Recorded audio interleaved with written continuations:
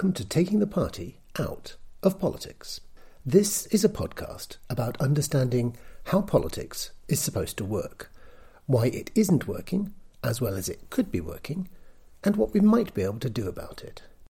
In Series 1, we took a look at how government is supposed to work from the perspective of us, the voters. In Series 2, we took a look at how government is supposed to work from the perspective of someone trying to get elected and then trying to do a good job. This is Series 3. In Series 3, we're looking at what we might be able to do to make things work a bit better. We'll be using our understanding of what bits of our political system aren't working and why they aren't working to explore ways in which we might be able to change things around a bit to make it all work a bit better. Importantly, whilst we'll be sharing our ideas, we'll also be sharing some of the best of your ideas about how to make things work a bit better. Welcome to episode 33 of Taking the Party Out of Politics. Today we're going to wrap up our look at how we solve some of the big challenges facing us and our political system. Yes, that's right. We've spent the past year or so detailing the problems, and in this series we've taken our understanding of the problems, our understanding of why things aren't working as well as they should be working, and we've started to bring together some of the best ways in which we could change things. And it is about changing things, tweaking things, adjusting things. It isn't about throwing the baby out with the bathwater. There are many good things in our political system, and we should keep the good things. But we shouldn't be overawed by the good things. We should acknowledge where there are shortcomings, and we should work out how to fix them. Today, we're going to bring all those ideas together by looking at the overall idea here, changing the way we use the system. Or, if you like, what we could all start doing today to make things a little bit better. Because, yes, the current system needs some tweaks, but those tweaks aren't going to happen overnight. In the meantime, what can we actually do to make the existing system work a bit better, perhaps even to hurry forward the day when we can tweak the system itself? So, the way in which we use the current system. We need to look at whether there are better ways of communicating what we want to happen, rather than just select a representative who is perhaps very slightly more interesting to us than any of the others on offer, and to be making that selection only once every 5 years. We're not children who need to be led. We're intelligent members of a mature democracy. We value being part of a functioning society, and we're sufficiently well educated that we're able to think. So, what could we do differently? First today, we're going to look at 3 of the big things which some people might think would be the best ways of getting the best out of our system today. Whether people care enough, whether there should be more consultation, and whether there should be more petitions. Then we'll look at what other things we could actually do. So, first, is the problem that people don't care or don't care enough? Absolutely not. People are passionate about all sorts of stuff, and they campaign on all sorts of different things. Occupy the city, marching against war. For example, Iraq, the biggest ever march. And it changed nothing. The Countryside Alliance, protesting about student fees, the climate, Extinction Rebellion, Just Stop Oil. Even professional associations protest, like teachers protesting about the government forcing all schools to become academies. But when we campaign about such things, we're separate. The thinking is not, or at least not obviously, linked up. The government might make supportive or interested noises, or not. The government might actually discuss things, or not. But an expression of 1 million people walking in the street is actually pretty easily ignored. The government might not actually do or change anything. And without looking at the linked-up implications of what we're all asking for, separately, it might actually be right not to do or change anything. That said, we should not lose sight of the fact that some people become disengaged, or at least are at risk of becoming disengaged, because they don't believe that society or government cares about them, or has their interests at heart. Polly Toynbee and David Walker, in their book Cameron's Coup, said, quote, "Young adults are now more individualist, doubtful about the value of state support, and suspicious of redistribution through welfare. The young are less collectivist by instinct. They're not inactive over what they think are important, but drawn to single-issue politics." Unquote. Well, which one of the protests I mentioned here actually made the government stop in its tracks and think again? Actually, it wasn't the one that got the most people out in the street, and it wasn't the one that lasted longest. It was the professional association, and unions and others, to be fair. It was the professional association of teachers getting together and stopping the government, forcing all schools to become academies. We are stronger together. Second, then, should there be more consultation? Yes, but probably not in the way that you think. There is already quite a lot of consultation, mostly over relatively small local issues. Where should this road go? Around your town or through it? Should there be residence parking outside your house? Should we build the park near to where you live? That's important, of course, but that sort of consultation is limited for two reasons. First, the nature of being human is that we will all think differently about something which is happening to us personally rather than to everyone. For example, should we house newly released young offenders somewhere once they have finished their sentence and help them to find rewarding lives? Of course. But should we house them next door to you? The answer might be different to the second question, mightn't it? Second, most consultations allow anyone to have their say, and the authorities know that very few people will really understand everything. The information and the context might be there, but most people either won't read it or won't understand it. It's not necessarily brilliantly explained. And so consultations can be seen simply as a way of allowing the public to let off steam before the authorities do what they were going to do anyway. Well, that's not always true, of course. There are some consultations which are genuinely undertaken by great civil servants who really want to get the best possible input from the public. But not always. Consultation is hugely important. We need to pool expertise. No politician, no civil servant, no expert can have as many good ideas as can all of us together. But we need to understand how things affect everyone. We need to understand what the best advice is on the long-term impact, the long-term cost. And consultation needs to be structured in a way which enables useful, constructive outcomes. Not just something which is easy for the civil servant, not just something which suits a wealthy investor or a private company, one with good lobbyists. We need to respect minorities, because that's important. I might be in the majority today, but I might be in the minority tomorrow over a different issue. And I don't want to be in a country where an uncaring majority wouldn't listen to me. We need to look at solutions which are really good for the country, good for the people, and yes, good for the environment, good for our neighbours, and so on. So how could we do that? Well, third, is the answer just to sign petitions? Is online voting the answer, like YouGov or Change.org or 38 Degrees?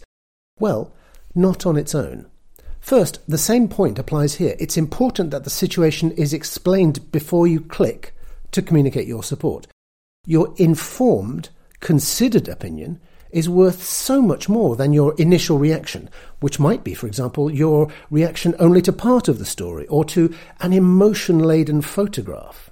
Do we really value an opinion which consists of the quick clicks of 100,000 people who've linked through from a social media feed, read a one-sentence introduction, and looked at a mournful picture?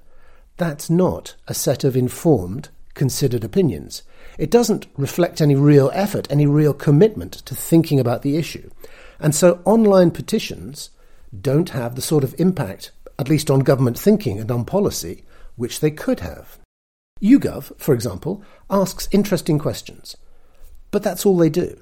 Ask questions. There's no background information, no context. Either you know or you don't. If you don't know, your vote counts just as much as the opinion of someone who's just read about the issue in any one of our different newspapers. And even having read about it in a newspaper, well, that doesn't necessarily make your opinion informed in a balanced, rounded way, does it? We all know that any one newspaper, even one we might like, has a particular angle on things, a particular perspective, a particular agenda, perhaps. In fact, your uninformed opinion actually undermines an informed opinion if it's given the same weight. A collection of potentially uninformed votes, well, it's just too easy to justify ignoring it. Second, a set of votes on a single issue in isolation, well, it's also easy to justify ignoring that. Government involves more than just saying, I want this one and this one and this one. Government consists of making choices. This, but unfortunately not this. In fact, politics is sometimes described as the art of the possible. For exactly that reason, no nation is ever rich enough, no budget is ever big enough to do everything, not even if you're Norway. Politics is about choosing to do this thing, but understanding that we will therefore not be able to do this other thing as well, because we can't afford to do both. And that can be pretty complicated. Not impossible, as long as at a reasonably broad level, it's not too detailed. Big issues and general themes are possible. We can't all get involved in every little detail, but it's certainly possible for all of us to understand the big stuff and to put our ideas together about it all. So our opinions would have more power if they're combined across a range of linked, reasonably high-level themes, and they would have more power if they were properly informed. And if we can demonstrate that our opinions are properly informed, then the expression of those opinions, whether through online surveys or demonstrations in the street, well, the expression of those opinions would carry more weight. They'd be harder to ignore. So, after considering those ideas and finding they're not the answer, well, what can we actually do? It's not that people are not voting enough, nor is it that they don't care. The problem here is that the structure of the way things work out not just enables, but actively encourages short-term thinking and a lack of serious consultation. The problem is that we've been taught to think that the ballot box is enough to ensure that things are magically done better, simply through a change of colour at Westminster. But it's not. The next lot face the same media pressure, the same need to grab headlines, the same pressures to avoid dealing with the wicked issues, the same urgency to make a mark, any mark. There are two perspectives which need to be taken here. First, there's what we need to do as individuals so that the ways in which our politicians and governments act are different. Second, there's what we need to do in terms of looking at how we use the systems differently. We'll look further at that in the next section. As individuals, we need to ensure that we're better informed and to ensure that our elected representatives know that we are better informed. Not about scandal or about the news of the moment. In fact, there are some interesting questions about whether the news is helpful to us at all. As human beings, we're influenced by two strong tendencies which are perhaps innate parts of just being human. The first tendency is the negativity bias. Essentially, we remember stuff which is bad more than we remember stuff which is good. Now, this was important when we were sitting around the campfire, when we were nomadic hunter-gatherers. It was important to be aware of dangerous stuff. It was important to be aware of what things might kill us or eat us. Better to have our awareness of dangers reinforced, even perhaps more than might strictly be necessary, than for us not to notice the warnings, because it only takes one missed warning for you to die. But the world isn't like that now. The world around us simply isn't as dangerous as it was when we were nomadic hunter-gatherers. We live longer, healthier, safer, more productive lives, even allowing for our tendency to overeat.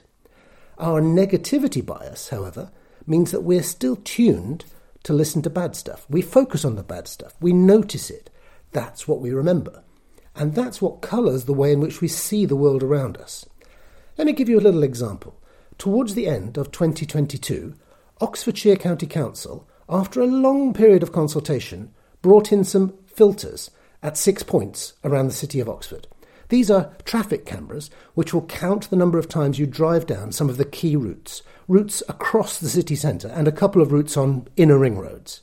It isn't stopping anyone from driving on the roads, just limiting driving on those roads to only twice a week, on average. 100 times a year is the actual limit. The idea is to ease traffic on key roads so that the buses operate more smoothly, so that there's more reason to take the buses in the first place. The filters won't stop you from using those roads, just limit the number of times a year you use them. And it won't stop you from driving from one end of the road to the other, because you could always go round. You could use the outer ring road rather than the inner ring road, for example.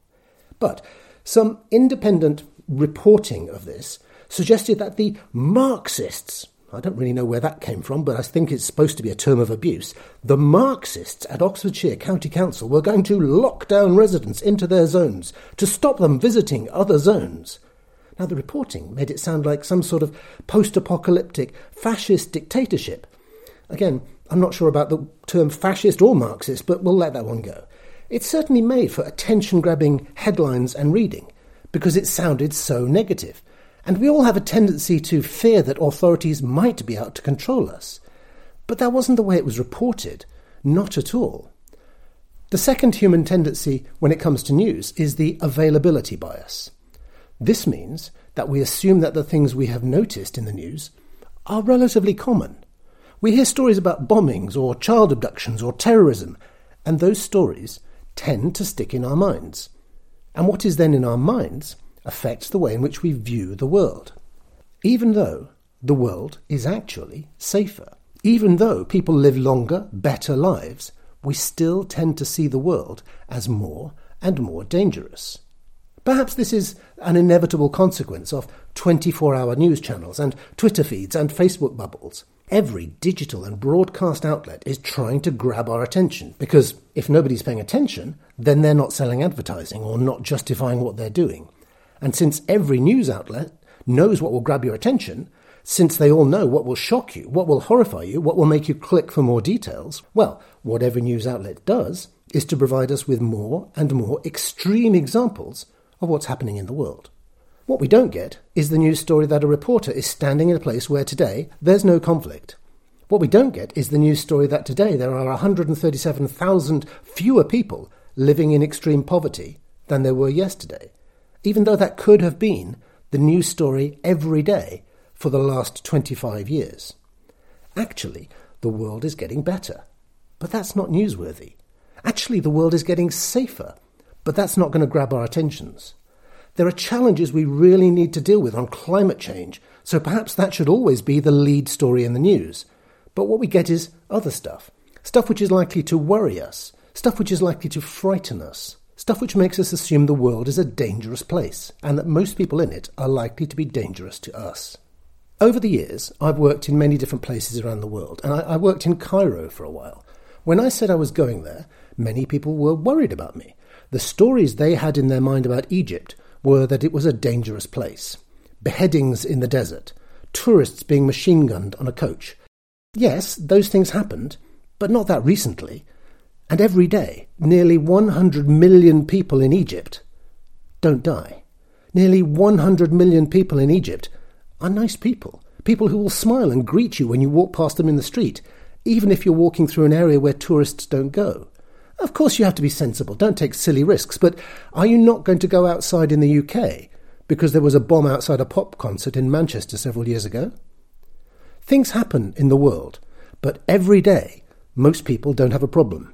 Most people are happy, and most people are happy to exchange a smile, a nod, a hello, and most people will help you if you have a problem. We need to ensure that we're better informed about the big stuff, about the long-term trends, and about how things are changing and about how they could be changing differently. We need access to considered summaries of what's important, not attention-grabbing headlines and endless speculation about what might be happening. And we probably need some way of demonstrating that we are up to date, that we've thought about the basics. So, how do we do that? Well, there are at least 3 ways which I would suggest. Full fact, Dollar Street, knowledge games. Full fact. Well, not just Full Fact, but Full Fact was the fact-checking organisation which I first noticed, checking up on the accuracy of statistics which were being thrown around by politicians. People make mistakes. Sometimes people just get the wrong end of the stick. They quote a statistic out of context or draw the wrong conclusions from the numbers. Sometimes deliberately, sometimes just by mistake. Fact-checking organisations like Full Fact, and many other really good ones, exist to check the accuracy of the facts which have been used by politicians and other public figures. They check the accuracy of the facts so that we can check the validity of the conclusions which are being drawn from those facts. If the facts are wrong, or are in the wrong context, then perhaps the action which is being taken on the basis of those facts is also wrong. Or perhaps that action is going to be counterproductive, or not achieve its own objectives. Fact-checking is slower than the headlines. The headlines want to be the first. They want to grab your attention. Fact-checking takes time. And a little bit of time, a little bit of perspective, well, that's a good thing. Perhaps we should spend at least part of the time that we currently spend consuming the news, that's listening to or reading the news, perhaps we should spend some of that time listening to or reading reports from Full Fact, or listening to the radio or podcasts from programmes like More or Less, who check the numbers behind the stories. That might give us some extra perspective on the news stories. That might help us to listen to the news with a bit more understanding, to listen to the stories with a bit of a critical eye, not just to assume that the first headline is correct. The first headline might just be the first impressions from someone in the middle of a disaster situation. It might just be an attempt to make you to buy this newspaper rather than that newspaper. But we shouldn't be using headlines, the knee-jerk reaction of the moment, as a way of understanding the world. Dollar Street is an initiative from Gapminder.org. Gapminder started with the work of a Swedish public health official, Hans Rosling, and is continued now by the foundation which he and his family started. Gapminder is based on the fact that, at best, we probably remember statistics about the world based on what we learned at school. And even when we learned those statistics, they were at least a few days, or perhaps weeks, or perhaps months, or perhaps years out of date at that point. The facts about the world change all the time. As soon as they've been collected, they've changed. And by the time they've been collected and sorted and published, they've changed quite a lot. And if we only remember information about poor countries from what we studied at school, and how many years ago was that, well, then our understanding of the world is certainly out of date. If we're viewing the world based on our misconceptions, then we're not understanding the world correctly. We form prejudices, even with the best will in the world, and we make assumptions. And those prejudices and assumptions are not all helpful. Dollar Street is part of the Gapminder Foundation and aims to change our assumptions by comparing the facts of everyday life around the world. There are loads of other great tools on the Gapminder website. Try the Worldview Upgrader. It's a little quiz designed to help you to understand where your knowledge about the world might be a little bit out of date, or misplaced, or just wrong. And related to Upgrader, there are other possible knowledge games. I put one together. Talk Together is an app available for free on Google Play in the UK. It's based on the idea of a Trivial Pursuit type competition with friends, where the questions are statistics and facts about the UK and recent UK history. You could try that, and you could make some suggestions about how it could be improved. But the idea, I think, is a good one. Using the sorts of games we like to play anyway, with friends, quizzes, perhaps we can keep our knowledge about the world ticking over. What do you think? Do you have any suggestions for how we could improve the Talk Together app? And why should you bother? Why should you care? Well, I like this quotation from the writer Ken Follett. It wasn't intended directly with reference to what we're talking about here, but I think it still applies. Quote, "If you don't take an interest, then what happens is your fault." Unquote. Well, moving on from our understanding of the world, well, at the heart of this entire project is the idea that we could share our best ideas and use the existing systems differently. This is the second thing which we could do, and it's really about all the things we've talked about in this series, from citizens' assemblies to citizen scrutiny, to citizen government, to citizen information, to citizen thinking. With citizens' assemblies, we have citizens, not elected politicians, who are too worried about their chances of getting re-elected. We have citizens trying to work out how best to address the real challenges of our world, the wicked issues. With citizen scrutiny, we have citizens, not elected politicians who are too worried about being good party members and advancing their own careers. We have citizens checking up on what our government and ministers are doing. And with citizen government, we have the idea of people like us, rather than career politicians, people like us being the government, or at least doing part of the work of the government. To underpin all of that, we'd need to be sure of two things. First, that we were basing our decisions on the basis of clear facts, on the best advice, beyond a world of fake news, being clear about reliable information so that we really understand the world as it actually is, a pool of independent citizen information. And the second thing we need to be sure of, if we're going to go down the route of having a really effective citizen government, would be that we were sharing all the best ideas, not just from the citizens who are directly involved in the delivery of citizen government at any particular time, but from all of us, from any of us, because none of us is as clever as all of us together. Citizen thinking and citizen ideas. Here we're inviting you to email us or message us through the Facebook page or Instagram or Twitter. There might be other technological solutions too. What about a website where ideas could be pooled and everyone could have a look at the ideas and like the ideas which really seem to have something good about them, so that the best ideas came to the top, and then we encourage our politicians to have a look at the best, publicly generated, publicly sorted, publicly rated and ranked ideas. What do you think? Could we do that? Well, the technology is more or less there to enable us to do so, if we wanted to. We need to change the pressures on the system. We need to enable a system which allows and encourages politicians to represent us properly and to be competent administrators, possibly supported by more citizen involvement in government, from voting and thinking to checking and getting things done. And most of all, perhaps the simplest and the most demanding of all, we need to be better and better informed users of the system ourselves. So that's it. Changing the system, eventually. Changing the way we use the system as soon as possible. And changing the way we are ourselves now. Or at least as soon as you've finished listening to this podcast. Have a look at Gapminder. Have a look at Dollar Street. Perhaps test yourself on the Talk Together app or by playing a quiz game against your friends, just for fun.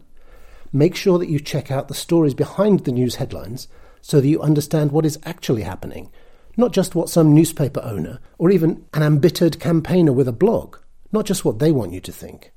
What do you think? Could we really be better informed, be better at selecting and even managing our governments, and perhaps eventually to get better governments? Let me say that I am far from perfect. I do my best, but I know that it's still not good enough. A bit like exercise and not eating that extra chocolate biscuit. I am far from perfect, but I am trying to do better. Thank you for listening. If you'd like to have a look at the transcript of the podcast, including links to all our sources and references and to all those other websites I mentioned, please go to www.talktogether.info and follow the links to the podcast from there. And of course, if you'd like to contact us, then please email us anytime on info@talktogether.info. If you've enjoyed this podcast, then I hope you will take the time to tell your friends. And perhaps you could also take a moment to give us a rating wherever you found us. That not only helps other people to find us, it just also really makes us feel appreciated. That would be great. Thank you.